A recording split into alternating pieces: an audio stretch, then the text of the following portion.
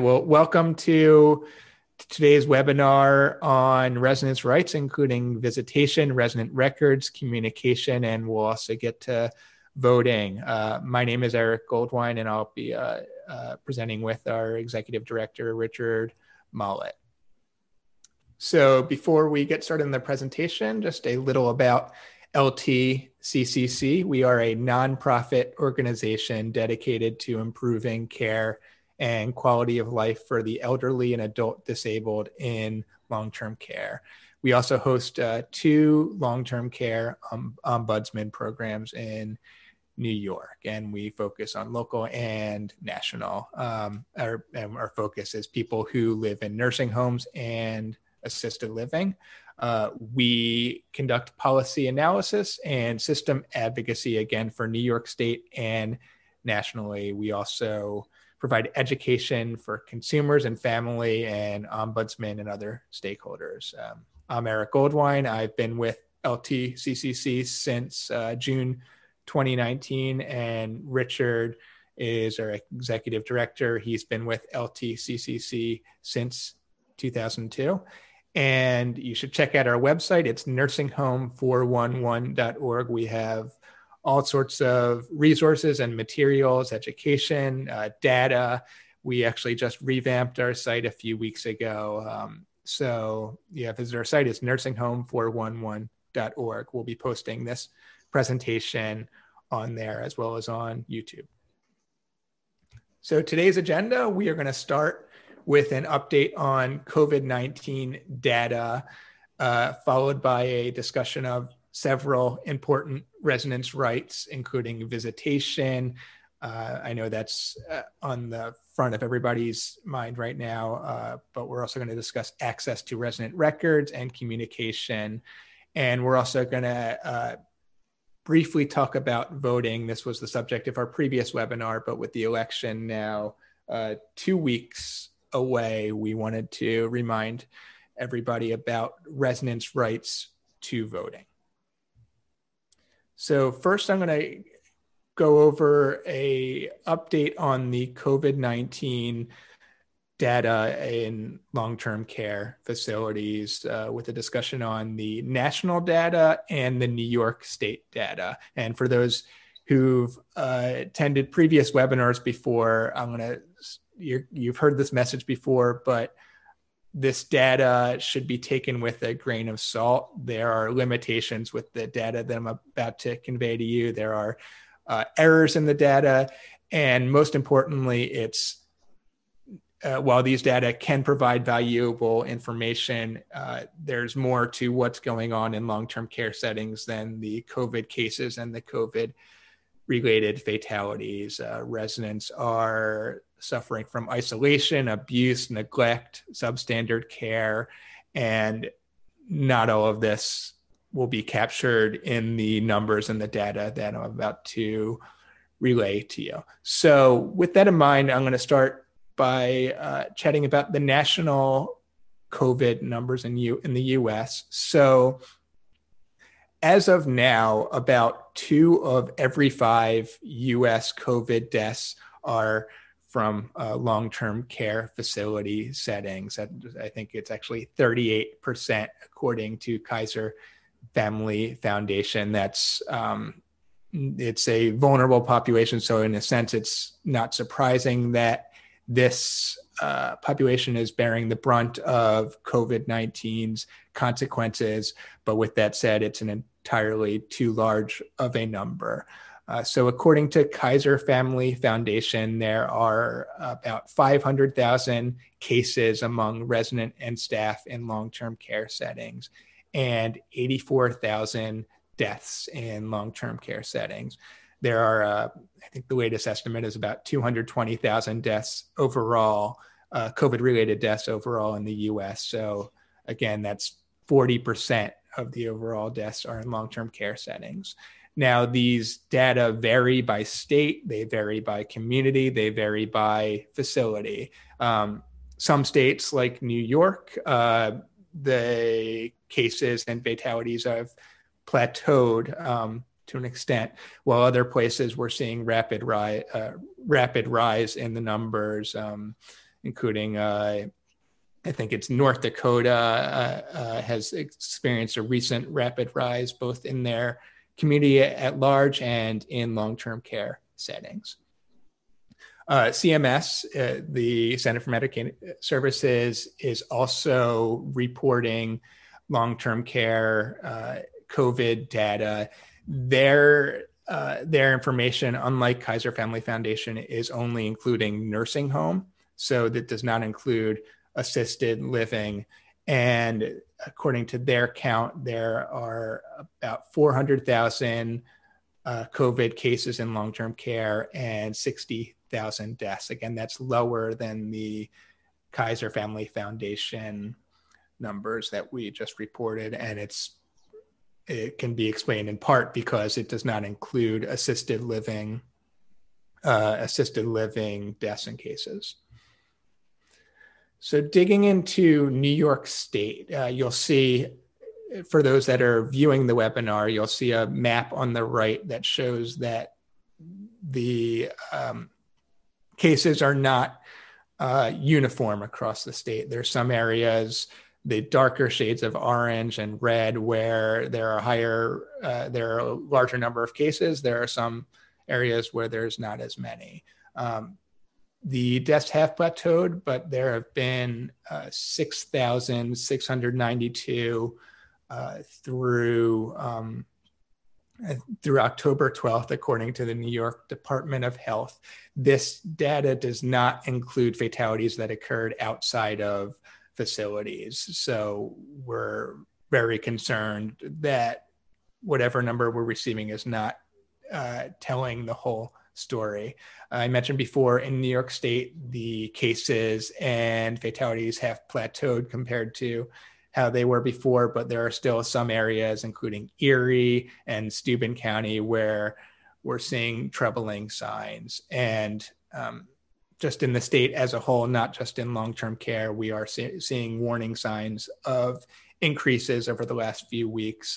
Daily, this is according to the Washington Post, daily reported cases have risen 1.6% in the last week. Daily reported deaths are up 40%, and COVID-related hospitalizations are up 6.4%. And given what we have learned about community spread, this is a troubling sign for what might be ahead in New York State's long-term care facilities. So moving on to voting before. Eric, I'm sorry, before you move on, I just actually wanted to plug in. I'm sorry to interrupt. But while you were talking, I got a alert on my phone with breaking news from the CDC saying that that there's actually been 285,000 more U.S. deaths than occur in a typical year. So that is really looking at the discrepancy. And you mentioned before, one, taking the data with a grain of salt, but also recognizing that unfortunately a lot of people are dying because their families aren't there to advocate for them, because the staffing is not sufficient in facilities to provide the care that they need. So it just was very interesting that just happened to come in while you were talking about it, and I wanted to let people know that this is, again, it's not just let me just say, it's a very real concern that people are dying from other reasons other than COVID directly because of poor care and lack of monitoring in facilities. Thanks, Richard. I think it's definitely important to note excess. I think that's the term, excess deaths. These are deaths that didn't need to happen, and there is data supporting that in previous years they weren't happening. And then again, that's setting aside the isolation, neglect, all of the reports of substandard care that are devastating, but just the excess deaths alone are really a troubling finding. So the first residents' rights we're going to discuss today is voting. Again, this was the topic of the webinar last month, but the election is 2 weeks away, and we want to make sure that everybody here is equipped with the information that they need to advocate for residents and also to advocate for yourselves. But today we're going to focus on the rights of long-term care residents, and voting is a right of residents in long-term care facilities. Just because you're in a nursing home does not mean you have different rights than other U.S. citizens. So federal rules for nursing homes protect residents' voting rights. The language, I'll read it verbatim, but the language makes this clear. The legal language. The resident has the right to exercise his or her right as a resident of the facility and as a citizen of or resident of the United States. The facility must ensure that the resident can exercise their rights without interference, coercion, discrimination, or reprisal from the facility. And the resident has the right to be free of interference, coercion, discrimination, and reprisal from the facility in exercising his or her rights to be supported by the facility in the exercise of his or her rights as required under the subpart. So that was a mouthful, but the short of it is that residents have voting rights. I spoke to elder law expert Nina Cohn, who has been writing op-ed. She's been interviewed in basically every publication about this topic. She's been studying nursing home voting rights for years, and what I think she said it plainly to me: the right to vote is a fundamental right, and living in long-term care does not undermine it. So we put together a voting resource page on our website at nursinghome411.org/voting. Again, that's nursinghome411.org/voting. If you visit the site, you'll be able to watch our webinar on voting rights that we put out last month. We also are posting links to the podcast interview with Nina Cohn, and also some of our some resources we find helpful, including vote.org, which includes, I'll actually get to that in the next slide, but that includes deadlines and information on voting on each state. We have a quick guide on assisting cognitively impaired individuals with voting. That's by the American Bar Association and other resources. And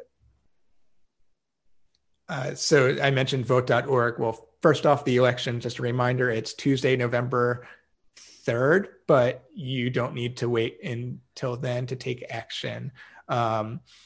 So if you visit vote.org, you can see information on registration and voting, including in-person or mail-in for every U.S. state.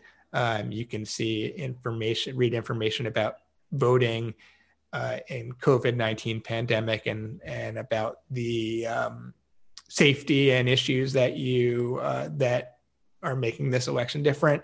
And lastly, there's still time to vote by absentee ballot and you can look at state-specific information for absentee ballot deadlines on the link here, vote.org/absentee-ballot-deadlines. And again, vote.org is a tremendous resource. You can see information on each state. For example, Pennsylvania, there was a report or there was a court ruling yesterday which extended the mail-in deadline so that if they received the votes, I believe it was 3 days after the election, they still count. And I checked vote.org this morning and it included that information. So it includes up-to-date information no matter what state you're in. I'm going to pass it to Richard, who's going to discuss visitation. And just a note about the captions for the next minute or so. We're not going to have subtitles, but they'll be back. Thanks. Thanks, Eric. So yes, I'm going to talk first about visitation. It's of course been a major issue that we're hearing from families, from ombudsmen, and we know that it really is at the heart of our resident advocacy is the ability for people to get into facilities to visit with residents to see what's going on. Next slide, please. Sorry about that. Thank you. Sorry about that. I usually have the phone next to me to make sure it doesn't go off. So I really wanted to actually lay out in the next couple of slides what the rules are and what has been happening with the rules over the last 6 to 7 months now. So first, these are the normal federal rules. And if you have the slide, and again, we're posting this on the website and the recording will be available. These are taken exactly from the federal rules. And so the federal rules say that one, the nursing home resident, it's a resident's home. And the resident has the ability to get to have visitors 24 hours a day, 7 days a week, just as if they would in their own private home. Of course, it's a congregate setting, so one has to be respectful of others in the facility, but it is not appropriate or allowed for facilities to say under normal circumstances that there can only be visitors during certain hours, or that residents can only have visitors if they behave a certain way, if the resident behaves a certain way, et cetera. Visitation cannot be used as a reward or punishment. Visitation is a right.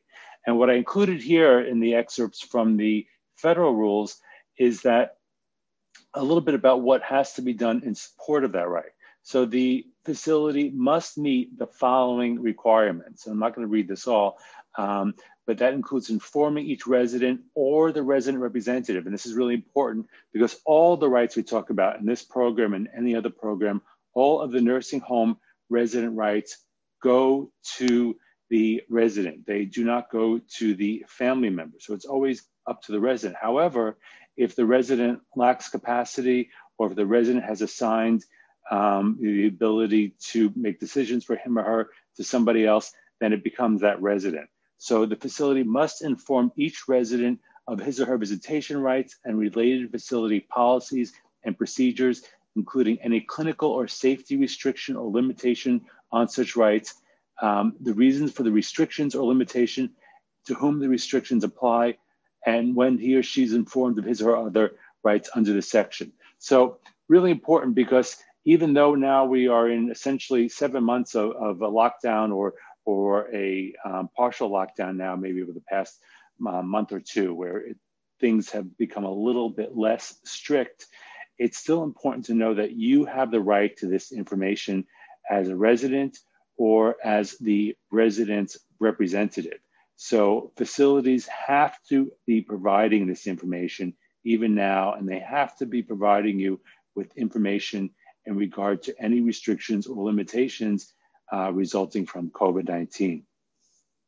They also have the right, they also have the requirement, to inform each resident of their rights to have visitors whom they designate, including but not limited to a spouse, including a same-sex spouse, domestic partner, another family member or a friend, and his or her right to withdraw or deny such consent at any time. Again, getting to that point that rights really go to the resident, not so much the family member, that it's really resident focused, just like everything we talk about when we talk about ombudsman advocacy or advocacy on behalf of residents, it's really focused on the resident. And then lastly, I just want to skip to number D, that the facility has an obligation to ensure that all visitors enjoy full and equal visitation privileges consistent with resident preferences. And this is really important. The reason why I wanted to mention it is because we're hearing of facilities that are not providing the same access to residents and to visitation, depending upon the resident's ability to ask for them, the family's ability to ask for them as well, or the family making appointments, et cetera, and then being excluded from appointments because the appointments supposedly fill up for the week. Those things are not appropriate. Again, the rights are recognized in the federal rules as being essential, and that every resident enjoys equal access to those rights. Next slide, please, Eric. So this is an overview. What I want to do is talk about what has gone on since, again, because there's been, I think, a lot of confusion between what's going on in the federal rules and the federal recommendations and how the states are responding. So in the next couple of slides, I'm really going to focus on what has gone on in the federal rules, because the federal rules really take precedence in all cases, but especially where we're really concerned about visitation, of course, here and over the past several months. So on March 13th, CMS, the Centers for Medicare and Medicaid Services, the federal agency, they issued a memo saying that facilities should restrict visitation of all visitors and all non-essential healthcare personnel, except for certain compassionate care situations, such as an end-of-life situation. And we're going to talk more about compassionate care in another slide, but I just want to mention it was not only, and it has never been only end-of-life situations.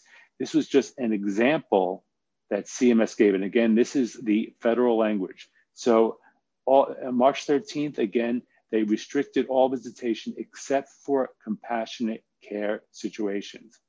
On May 18th, they issued some reopening recommendations. Now, this is important wording. I know there's a lot to swallow here. And again, we have information on this on our website, and we have this program which you can print out, take parts of, copy from, et cetera, on the website as well. But on May 18th, they issued these recommendations. Recommendations are not really the same as a rule. Recommendation was really made to the state to do what the states wanted to do, and it was more of a suggestion rather than a rule. So it did not take precedence as federal rules normally do. So what CMS said was, given the critical importance in limiting COVID-19 exposure to nursing home residents, decisions on relaxing restrictions should be made with careful review of a facility level, community, and state factors, and that state and local leaders should regularly monitor the factors reopening and adjust their plans accordingly. And again, this is important because it talks about not just having a monolithic policy that is take it or leave it. And what we've seen is that a state would have a policy, a facility would have a policy, and nobody would really be thinking about what's going on in the community. Like Eric spoke before when he was talking about COVID-19, and he focused on the map of New York, and you can get those data for all the states. We just focused on New York for that example from the Washington Post. But you can see that what's going on in different communities. This from May 18th, even early, fairly early on in the pandemic, this was the expectation, but it's not what we've seen happen. And I know, I've spoken to many family members and really been privileged to participate in some family council meetings. I know how frustrating this is. And I've been a family member myself, as many of you know. But this is really important because, again, it's the expectation that you're just not making, the states and the nursing homes are just not making a policy that suits them, but that it's looking at what is going on in the community and what is going to be most safe for residents. Then in June, CMS issued a FAQ, a frequently asked questions on nursing home visitation, because there was a lot of confusion. As I'm sure many of you know, we saw nursing homes that were restricting compassionate care visits to only be at the end of life, only to be sometimes at the last minutes of life. And many, many people we heard of died alone. And their family members never got to see them, never got to say goodbye, because the facility did not take steps to provide appropriate compassionate care, which again, does not have to be at the end of life. So the FAQ that CMS issued in June provided some updates and some information on compassionate care and on opening up access to nursing home residents for visitation. So what they said at the time was no new cases in the facility for 4 weeks, 28 days, no staff shortages, adequate access to testing, and local hospital capacity, meaning that there had to be availability in the hospital if there was to be an outbreak again, that the hospitals could handle that. Next slide, please. And then, of course, as I mentioned before, what I really wanted to focus on a bit here is the compassionate care visitation and CMS's clarification of that. And this is, again, language taken directly from that FAQ. And I just want to read it because I think this is really valuable. While end-of-life situations were used as examples of compassionate care situations in previous CMS memoranda, the term compassionate care situations does not exclusively refer to end-of-life situations. For example, for a resident who was living with their family before being admitted to a nursing home, the change in their environment and sudden lack of family could be a traumatic experience. Allowing a visit from a family member in this situation would be consistent with the intent of the term compassionate care situations. Similarly, allowing someone to visit a resident whose friend or family member recently passed away would also be consistent with the intent of these situations.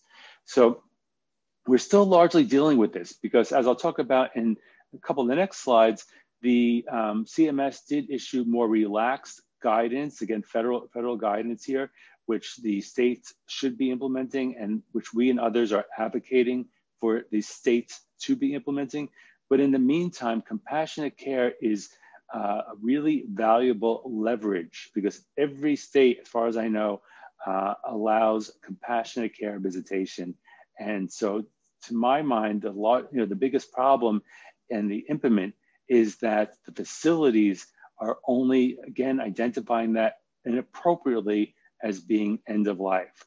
So I would just use this. And we're going to talk more about advocacy in a couple of slides, but I would just think about this and use this. What does compassionate care mean? If you've noticed that your resident, your loved one is losing weight, if you notice that she is or he is wearing the same clothing day after day when you speak to him and looks disheveled, looks unkempt, if you know that they are not being taken to the bathroom or not being taken for walks to maintain their ability to ambulate, things like that. If you're seeing a decline, if they're seeing that they're becoming less responsive, if they have dementia and they really rely on you for visitation and for help, those are compassionate care visitations. So we would strongly urge carefully thinking about making that case to the nursing home, asking your long-term care ombudsman for help in doing so. But again, really thinking, unfortunately, as I said from the start, on the normal situations, it's the resident's home and they have the right to visitation. This has kind of flipped things on its side with COVID-19. Beyond just protecting residents from the coronavirus, but more for in terms of really subjecting residents and families too often to the whims of the facility. So I'm trying to, I've been trying to think about, and I'm hoping that we're providing some information and some ideas for you to think about in terms of advocating effectively for in particular, compassionate care situation. Next slide, please, Eric. And so here are the current federal rules. I think it was September 17th that CMS issued a memo. And again, a memo really means this is what we expect you to do to implement the federal requirements, just to be very clear on what that is. So the current federal rules regarding visitation. CMS says, and again, this is CMS language, visitations can be conducted through different means based on a facility's structure and residents' needs, such as in residents' rooms, dedicated visitation spaces, outdoors, and for circumstances beyond compassionate care situations. This is as of September 17. Core principles, these aren't all of them, but I included some of them here: screening for symptoms for people who are coming to visit, hand hygiene, face covering, keeping social distance, and cleaning and disinfecting surfaces. Many of these things, except for, I guess, face covering and social distancing, are things that should be taking place on a normal basis in a nursing home. Visitation should be person-centered, considering the resident's physical, mental, and psychosocial well-being and support their quality of life. The risk of transmission can be further reduced through the use of physical barriers, such as plexiglass dividers or curtains. And also, nursing homes should enable visits to be conducted with an adequate degree of privacy. Again, this is the resident's home. It's very hard for them, of course, to leave, especially now during the COVID pandemic. So facilities have to be taking steps to ensure that there's some privacy. Next slide, please. So first, I wanted to just briefly talk about outdoor visitation. And again, this was mid-September, so it was certainly warmer here in the Northeast. Other parts of the country will be warm and we'll be able to have outdoor visitation. for many more months, if not throughout most of the winter. But CMS is saying that the facilities, the outdoor visitation, first of all, is preferred, and that facilities should be creating accessible and safe outdoor spaces for visitation. I was very concerned at the start when I was hearing that, they were doing it, just in a parking lot. In the parking lot, they would have one place in a parking lot, and then that became dangerous. That they didn't want to have people in a courtyard. CMS is saying that facilities really have an obligation here. It's not a requirement per se, but it's an expectation that facilities are making provisions for residents to have visitation outside. They've also, as I noted here, received or can receive money to build facilities or to help the nursing homes can receive the money, to facilitate this visitation. So they can receive grants of up to $3,000 to purchase tents for outdoor visitation, or dividers, plexiglass dividers, as many of you have seen probably in the supermarket, at the, or in the drugstore, et cetera, that they are giving facilities extra money in addition to all the millions of dollars, actually billions of dollars that nursing homes are getting during the COVID period, but they actually can apply for a grant of up to $3,000 each just to help them with visitation, with outdoor visitation. Next slide, please. So I wanted to talk, obviously, especially as we're getting colder here in the northern part of the country, talk about indoor visitation and what does CMS say now about this. So this is, again, the federal language. Facilities should accommodate and support indoor visitation, including visits for reasons beyond compassionate care situations, based on the following guidelines. One, there's been no new onset of COVID-19 cases in the last 14 days, and the facility is not currently conducting outbreak testing. Visitors should be adhering to the core principles of, and staff should be monitoring to make sure adherence to the core principles, meaning, of course, social distancing, wearing a mask, sanitation, et cetera. Facilities should limit the number of visitors per resident at one time and limit the total number of visitors in the facility at one time based upon the size of the building and the physical capacity. Facilities should consider scheduling visits for a specified length of time to help ensure all residents are able to receive visitors. I really want to emphasize that. So yes, there can be limitations on time, but the point is over and over again that this is resident-centered and to make sure that residents have access, as we said at the very beginning, without discrimination as to who they are, whether they have dementia or not, but that residents have the right to have visitation. And of course, just lastly, is that the facility is making sure that there's limited movement within the facility so that people are not wandering around. And this is, again, not hard. It's not rocket science. What we're saying, in the past, maybe you visited a loved one and you took him or her out, or you walked around the nursing home for, you took a little walk or went to a public space where you can chat with family, maybe children or grandchildren. That is obviously not appropriate right now under the COVID-19 pandemic circumstances. It's not safe for the resident. It's not safe for the family members. It's not safe for the staff. But facilities are expected to be compensating and to making appropriate arrangements, not just sitting on their hands and saying, oh, we don't have the capacity to have visitation. CMS is again saying these are the things that should be happening. Next slide. So I wanted to provide a little bit of information on recommendations and resources. First, I just included this. This came out about a week ago now. This was a Forbes article, an inside look at how COVID-19 is driving an epidemic of loneliness in nursing homes.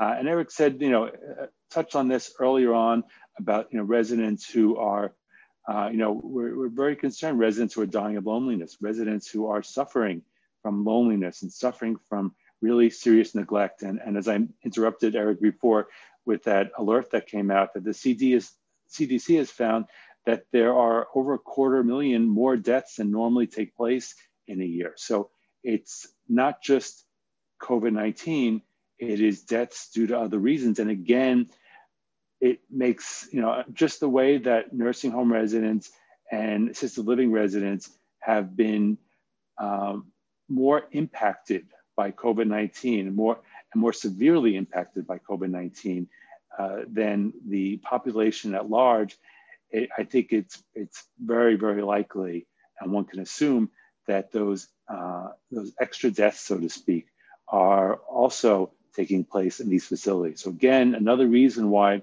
not just for sharing, time together, and for the addressing psychosocial needs, which are incredibly important. I'm not minimizing them in any way, but that this is really a matter of life and death for a lot of our residents. So we've talked about some of these before, but I just wanted to highlight them again. And I actually checked when I was putting the slides together to make sure that they're still relevant, and they are. So we have joint recommendations that we made with several other organizations, Center for Medicare Advocacy and the Consumer Voice in Justice and Aging, and California Advocates for Nursing Home Reform. Joint recommendations around visitation that, again, are still relevant for advocacy today. We have the link to it on our website here. And then we also have a blueprint for restoring visitation rights, which we've seen some of the principles adopted by some of the states in terms of allowing people to have a special visitor, to indicate or designate someone that they want to visit them, that's being the resident, or of course, the resident's family member, if they're the one who has his decision-making capacity. But both of these, I think, are still useful. They're just common sense recommendations to support better access for residents and for families, and for families and friends as well, of course. Next slide, please. And then I wanted to just provide some advocacy tips, because I know, the families that I've spoken to, advocating for a loved one in a nursing home is very challenging, and advocating for residents as an ombudsman or as an advocate in an Alzheimer's association or legal aid, et cetera, is very, very challenging on a normal basis. So obviously things are much harder now and much more frustrating. And again, all the things we've been talking about, how residents are being exposed to greater risk of neglect and of loneliness, et cetera, makes this even more difficult. What I wanted to say, though, here is that, one, it's really important to know that as a family member, as an advocate, kind of like we noted on that slide before in the Forbes article, you're not alone. There's so many people that we're hearing from, that other groups that we work with are hearing from as well, that are suffering enormous challenges and heartbreak in trying to get to their family. So here are a couple of tips that we thought would be useful for families, for friends, for others who are working with families and with nursing home residents. Number one, I would say, is to think ahead. Start thinking now about what you're going to do to see your loved one in a nursing home for Thanksgiving and over the Christmas, Hanukkah, other holidays, Kwanzaa, et cetera, that are taking place towards the end of the year. Our recommendation is to start making arrangements earlier on, and if possible, make arrangements to visit maybe not on the day of a holiday where it's going to be very hectic. You might be more limited in time. You might face getting there and there's an issue. Try to make an arrangement, I would say before or after. Many people I know have off the day after Thanksgiving. They may have off Christmas week. So try to, what I would do, what I suggest personally, is to think about, how can I meet with my resident? How can I see him or her in a way that's going to be comfortable and safe to commemorate a holiday, but maybe not on the day of the holiday. As I mentioned before, focus on the right to compassionate care visitation and how you can make the case for a clinical need or a psychosocial need for the resident. If you've noticed that there's been some decline in either their clinical function, their walking, they're being able to go to the bathroom, or their psychosocial function, that they're not being responsive, if they feel angry, if they're having so-called behavioral symptoms of dementia, use that to make the case for compassionate care visitation. Third is to know and express your rights about visitation, which I mentioned before, is that, for instance, there are no limitations on the number of compassionate care visits. We've heard of people who've gotten to the nursing home and been told, you can only have one visit and this is it, or they only get a half hour with their resident. As we mentioned before, there might be time frames or time allowances for visitation so that everyone can have a visit in the facility, but it is not appropriate if the facility is only allocating 2 weekday afternoons between, say, 2 and 4 for visitation. This is not a storage unit that you have a certain amount of time to come in and out to get your to get your clothing for change of season or to get your Christmas decorations or anything like that. This is visiting a human being, and nursing homes are required to have sufficient staffing and services and supplies to meet the residents that they have. And if they don't have the staffing and supplies, they are obligated to help that resident transfer out of the facility to a place that does have that. So I'm not saying that's going to happen. I'm not suggesting that you transfer residents out, especially now, unless you need to, unless you feel like they'd be better off someplace else. What I'm saying is that when the facility is licensed under Medicare and Medicaid, when they take our money and when they're licensed again by or overseen by the federal and the state government, they are agreeing to provide this level of staffing and this level of services, and then to make it so that visitation can only take place at their convenience is completely inappropriate. I know this happens. I know it's frustrating. I know it's hard to say specifically, well, you have to have more hours. But again, some of the things that I've been trying to raise, and this again will be on our website, and you're welcome to print it out and download it and use it in any way you like. The purpose is that you have resident has rights around visitation, around access to people on the outside, to family, et cetera. And it's a facility's obligation to be making that happen. Lastly, I wanted to provide some resources for speaking out. This is in addition to the long-term care ombudsman program, which we highly recommend, contacting your ombudsman as really a first step if you find you're having difficulty working with the facility, and also filing a complaint with the State Department of Health, the Department of Public Health.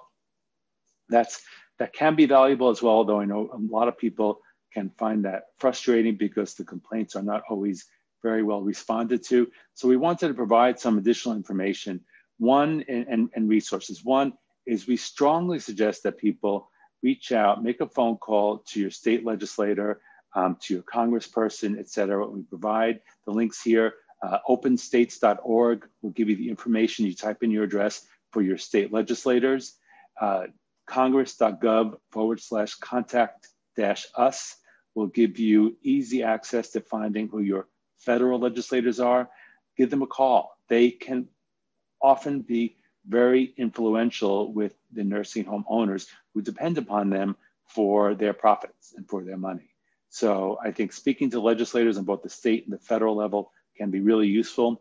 Call your governor's office. If you're concerned, if your facility is saying, well, this is what the State Department of Health has told me, and I'm not going to do anything unless the State Department of Health tells me otherwise, call your governor's office. And contact information for any governor in the United States is www.usa.gov/state-governor. And again, these slides will be available so you can see it on our website. You don't have to take it all down. And then lastly, especially in terms of advocating for visitation, is contact the CMS regional office. So as I've mentioned a number of times, CMS, the Centers for Medicare and Medicaid Services, they oversee nursing home care. They leave it generally to the state agencies, the state departments of health, to be doing the oversight. But they also have a role, and they implement that through these regional offices. So every state Department of Health reports up to a regional office. And our concern has been that the regional offices are not doing enough to oversee the states. They need to hear, in other words, they need to hear from us when things are not working out and our complaints are not being responded to. So I actually just uploaded it. This is the latest information, I should say, that's available as of last night for the CMS regional offices. It's on our website. I have the link here. It's nursinghome411.org. I'm not going to read it all out, but you can see it again on the slides, which are up on our website now, I believe. So contact your regional office, ask to speak to the regional manager or the survey manager, and let them know if you have a concern. So any of the things I just mentioned, the state, federal legislators, calling your governor's office, calling the CMS regional office, this can be used if you have a problem with visitation or concern about visitation, or if you have a quality of care, a neglect concern, contact them. Everything is in the, every resident right is in the federal rules. So as I mentioned before, the state agency, the Department of Health, should also be taking your complaints. But if you're not satisfied, if you're not feeling that things are moving quickly enough, I mean, again, residents are dying, residents are suffering. This is completely unacceptable. Speak out to our leaders. And then lastly, I just wanted to add, and we haven't made this recommendation before, but in respect to quality of care cases only. So I would not use this for a complaint about visitation, but for a quality of care case, you can also contact the U.S. Attorney's Office in your area. So we have a link here to justice.org and where you could find out who your U.S. attorney is, and you can call that office and ask for the elder justice coordinator or the healthcare coordinator. And you can file a complaint with them, again, about quality of care cases only. If you're seeing resident neglect, if you're seeing that they're just not getting the care, the medication, the help maintaining their ability to go to the bathroom, call bells not answered for hours at a time, those are quality of care issues. So quality of care issues, you can certainly, again, express to any of the offices I mentioned earlier, but in terms of the U.S. Attorney General's office, or U.S. Attorney's office, excuse me, I would say really just limit that to quality of care. And again, this is all on the slide, which is on our website. Next slide, please. So I wanted to go through a couple other residents' rights that are somewhat related to visitation, and that's access to information and ability and residents' rights for communication. Next slide, please. So first, and again, as you can see, and I often say this when I start the program, that our programs tend to be pretty content heavy. We want to give you as much information as you can use in the future to advocate for yourself or to help a resident or a family member if you are an ombudsman or in legal aid or an attorney, et cetera. So we always have a lot of content in our programs, but all the information is available on our website, and this presentation can be downloaded, it can be printed out, you can pick out information that is of interest to you, et cetera. So you don't have to worry about memorizing this, but I just wanted to plug in that one, residents, and we're talking about resident records here. Residents have the right to access their personal and medical records. A facility must provide the resident or the person who is the resident representative access to personal and medical records pertaining to him or herself upon an oral or written request in the form and format requested by the individual, if it is readily producible in such form and format, or if not, in a readable hard copy form or such other form and format as agreed by the facility and the individual within 24 hours, excluding weekends and holidays. Why did we include this here? I mean, one, as Eric started to say, and as I've been talking about for the past 20 minutes or so, visitation, connection with the resident has been really threatened and limited during COVID-19. And so what we want to do is let families know that they have a right to access the residents' records, even if they are not in the facility. That the nursing home has to respond and has to respond quickly to give them access. Next slide, please. And this is, I also want to provide information. Again, this is taken directly from the federal rules, which are still in effect during COVID-19. The facility must allow the resident to obtain a copy of the records or any portions thereof upon request and within 2 working days, with 2 working days advance notice to the facility. The facility can impose a reasonable cost-based fee on the provision of copies, and there are certain limitations there. And this is important because Sometimes I've heard of a family member asking for information from residents' records, and the facility will endeavor to charge them for like 80 pages of records. That's not necessary. If you have a certain issue you're concerned about, such as what was your resident's last, what were the results of your resident's last test, what medications are you resident on, you don't need to pay. They don't need to provide you with 86 pages or 100 pages or 50 pages of material. It can be very specific. Again, focusing on that this is the resident's world. This is really looking at what does the resident need, not what is most convenient for the facility. So access and copy to records still exists, still has to be timely. You may have to pay if you want a printed copy, but the cost has to be reasonable. Next slide, please. And then lastly, I want to talk about communication with protection and advocacy information. So first, that the facility has to provide contact information for the survey agency, which is usually the Department of Health, or Department of Public Health, the Long-Term Care Ombudsman Program, any adult protective services, the contact agency for the Medicaid Fraud Control Unit, which those of you who are familiar with our work we've talked about in the past, every state now has a Medicaid Fraud Control Unit, and every Medicaid Fraud Control Unit is supposed to have a section that investigates abuse and neglect complaints. So, and they generally have a hotline. So the facility is required to provide that information. The reason why we included this today is because I've been hearing too often that residents and their representatives are just not getting access to this information. So I wanted to let you know that these entities, again, are out there and that they should be furnished to your resident. Information should be furnished to your resident or to you from the facility. Next slide, please. And then information also on filing complaints needs to be made available to the resident and to the family if it's the family member that's taking the place of the resident. We have some information here that's directly from the federal rules that you can look at. I'm not going to talk about now because we're running low on time, but that this is available and it's very robust. The residents' rights are really very, very strong in terms of ensuring that residents have access to where they, to knowledge about where they can complain and the ability to file complaints without retribution. Next slide, please.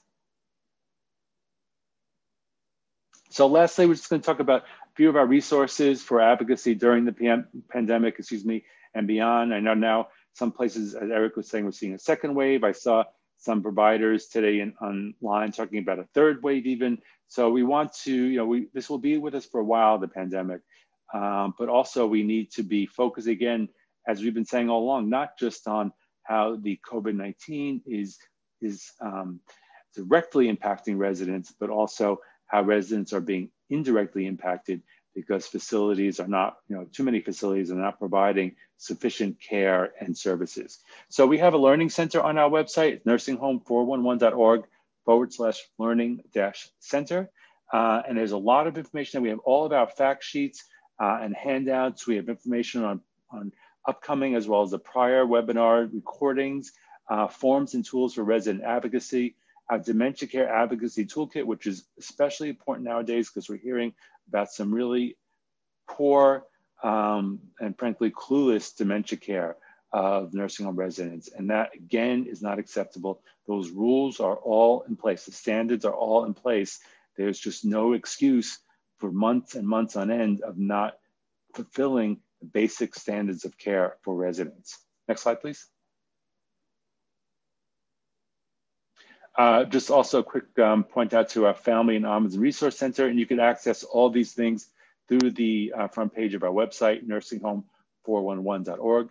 Next slide, please.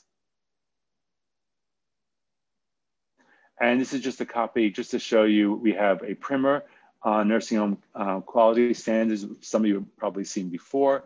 And the primer has a listing of the different quality standards that we've identified as most important. There are a lot of standards, of course, but you can use that to just thumb through it to get a sense of what the rights are and how to advocate for them. And we've turned a lot of those into fact sheets just a couple of little pictures of them there for you to see what they look like. They're generally 2 pages, so front and back, easy to use and to support if you have a concern, whether it be about dementia care, or if it's about pressure ulcer care, or if it's about access to a physician, et cetera, that there are fact sheets to help you with that. Next slide, please. And I think lastly, this is our Action Center. Again, you could access it right from the front of our website, nursinghomes411.org/action-center.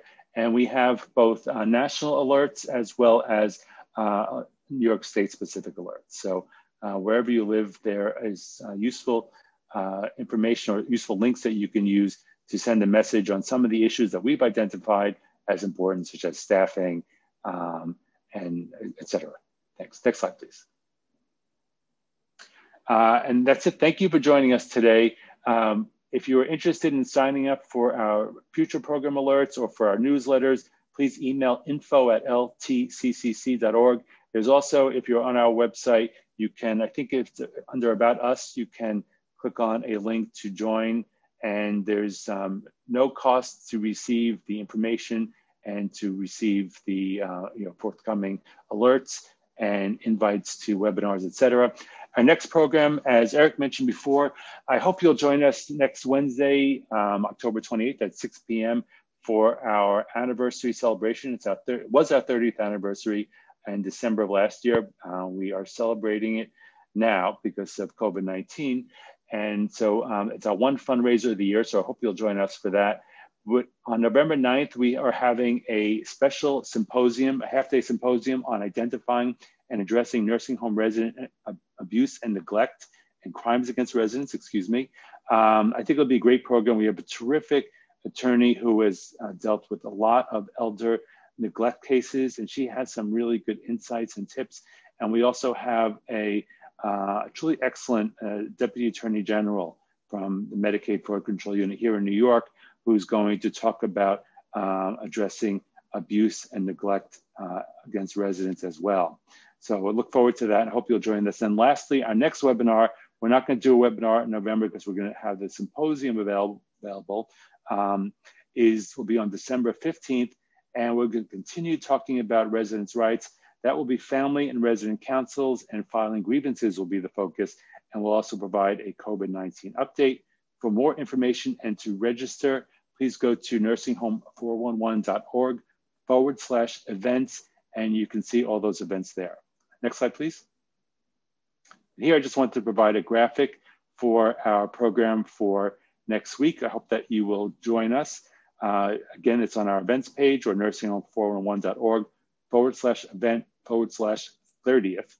And we're going to have a nice panel discussion on where we go from here in long-term care, seeing how the last 7 months have affected nursing home residents and really exposed, I think, a lot of the long-standing serious problems that have impacted residents for decades, but we've really seen them come forth during the COVID pandemic.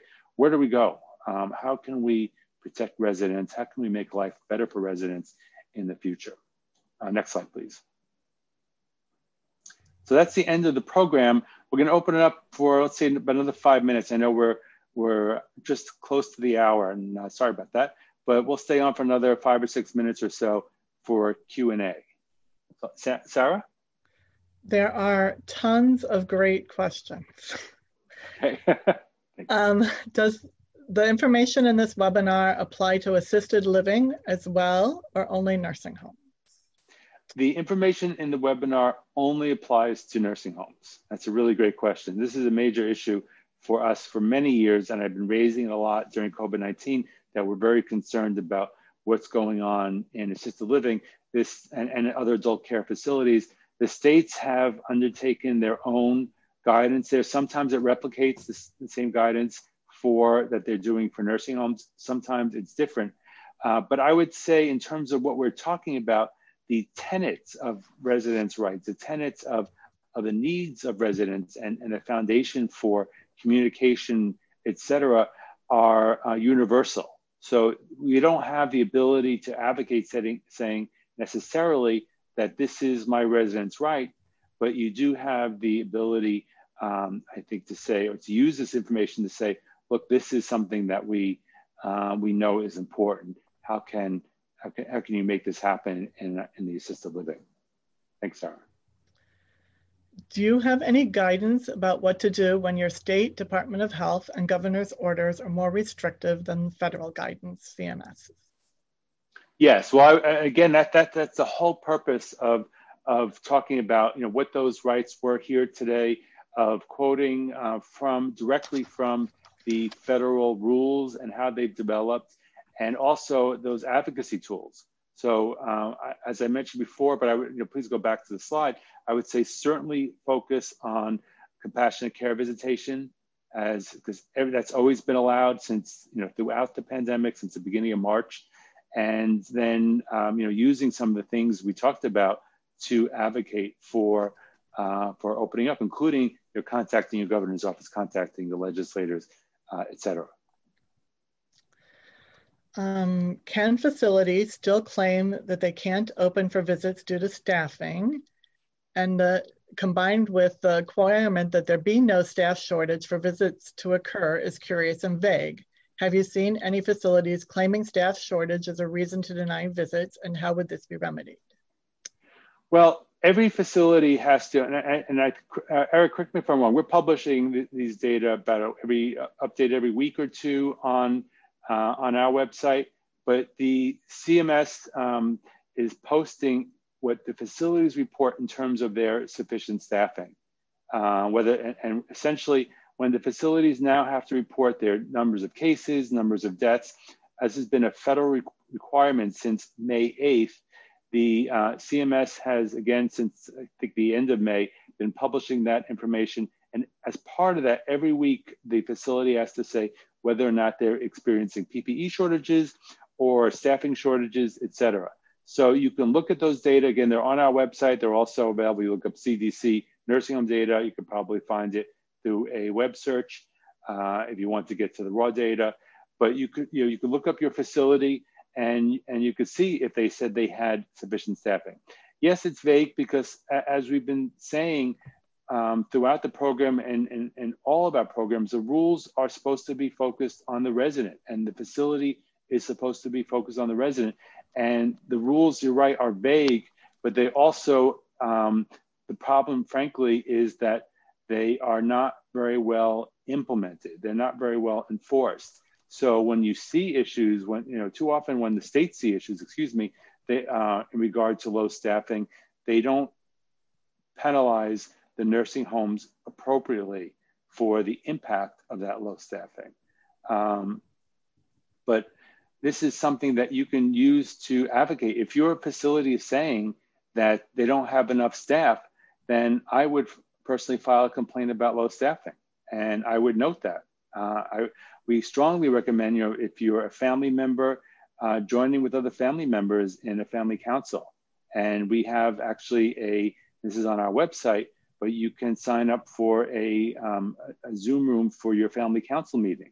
That would be entirely private. So you can meet, even with the nursing home being closed to group meetings, you can meet remotely. And that's something that a nursing home that family members can really advocate on. And if the facility is saying we don't have enough staffing, they're essentially admitting that they're not meeting the federal rules. Thanks, Sarah. For compassionate care visit, does the home need to be free of COVID-19? No. So the compassionate care visit has to take place safely. But the compassionate care visit has always been required to be allowed. And that's why, again, it may be hard to get in there just for a regular visit under compassionate care, but we urge people to make the case if they're seeing that there's a degradation in their resident's condition, whether it be emotional or whether it be clinical or medical, that they are, make the case as appropriate for compassionate care visitation that is safe and appropriate no matter what the circumstances in the nursing home are. Let's take one more question, please. So this one I know that you're going to have to shorten the answer to. What are CMP funds? Oh, thank you. under the federal rules, a CMP is a civil money penalty. So, and when a facility is penalized, it does have a financial penalty against it. That's what a CMP is. And the states are allowed to retain some of that money to use for special projects upon state and CMS approval to improve resident care and quality of life. And again, that has to be approved by CMS. CMS is now saying that the states can allocate up to $3,000 per facility for the use of protective equipment for visitation. So I thank you all very much. I'm sorry we couldn't get to more questions. We will, as you all know, we're a small organization, so we don't have the capacity necessarily to respond to them all. I apologize for that, but we will review them and try to incorporate them into future programs. And again, if you could help us, we would certainly appreciate your support by joining us next Wednesday afternoon to help support these programs and other work that we do on behalf of residents and families in nursing homes and assisted living. And I thank you all for joining us. I hope hope to see you on Wednesday and also on November 9th for that program on addressing abuse and neglect. We have some terrific speakers, some terrific resources. It's free and it should be really valuable. So thank you all very much. I think with that, we are going to end.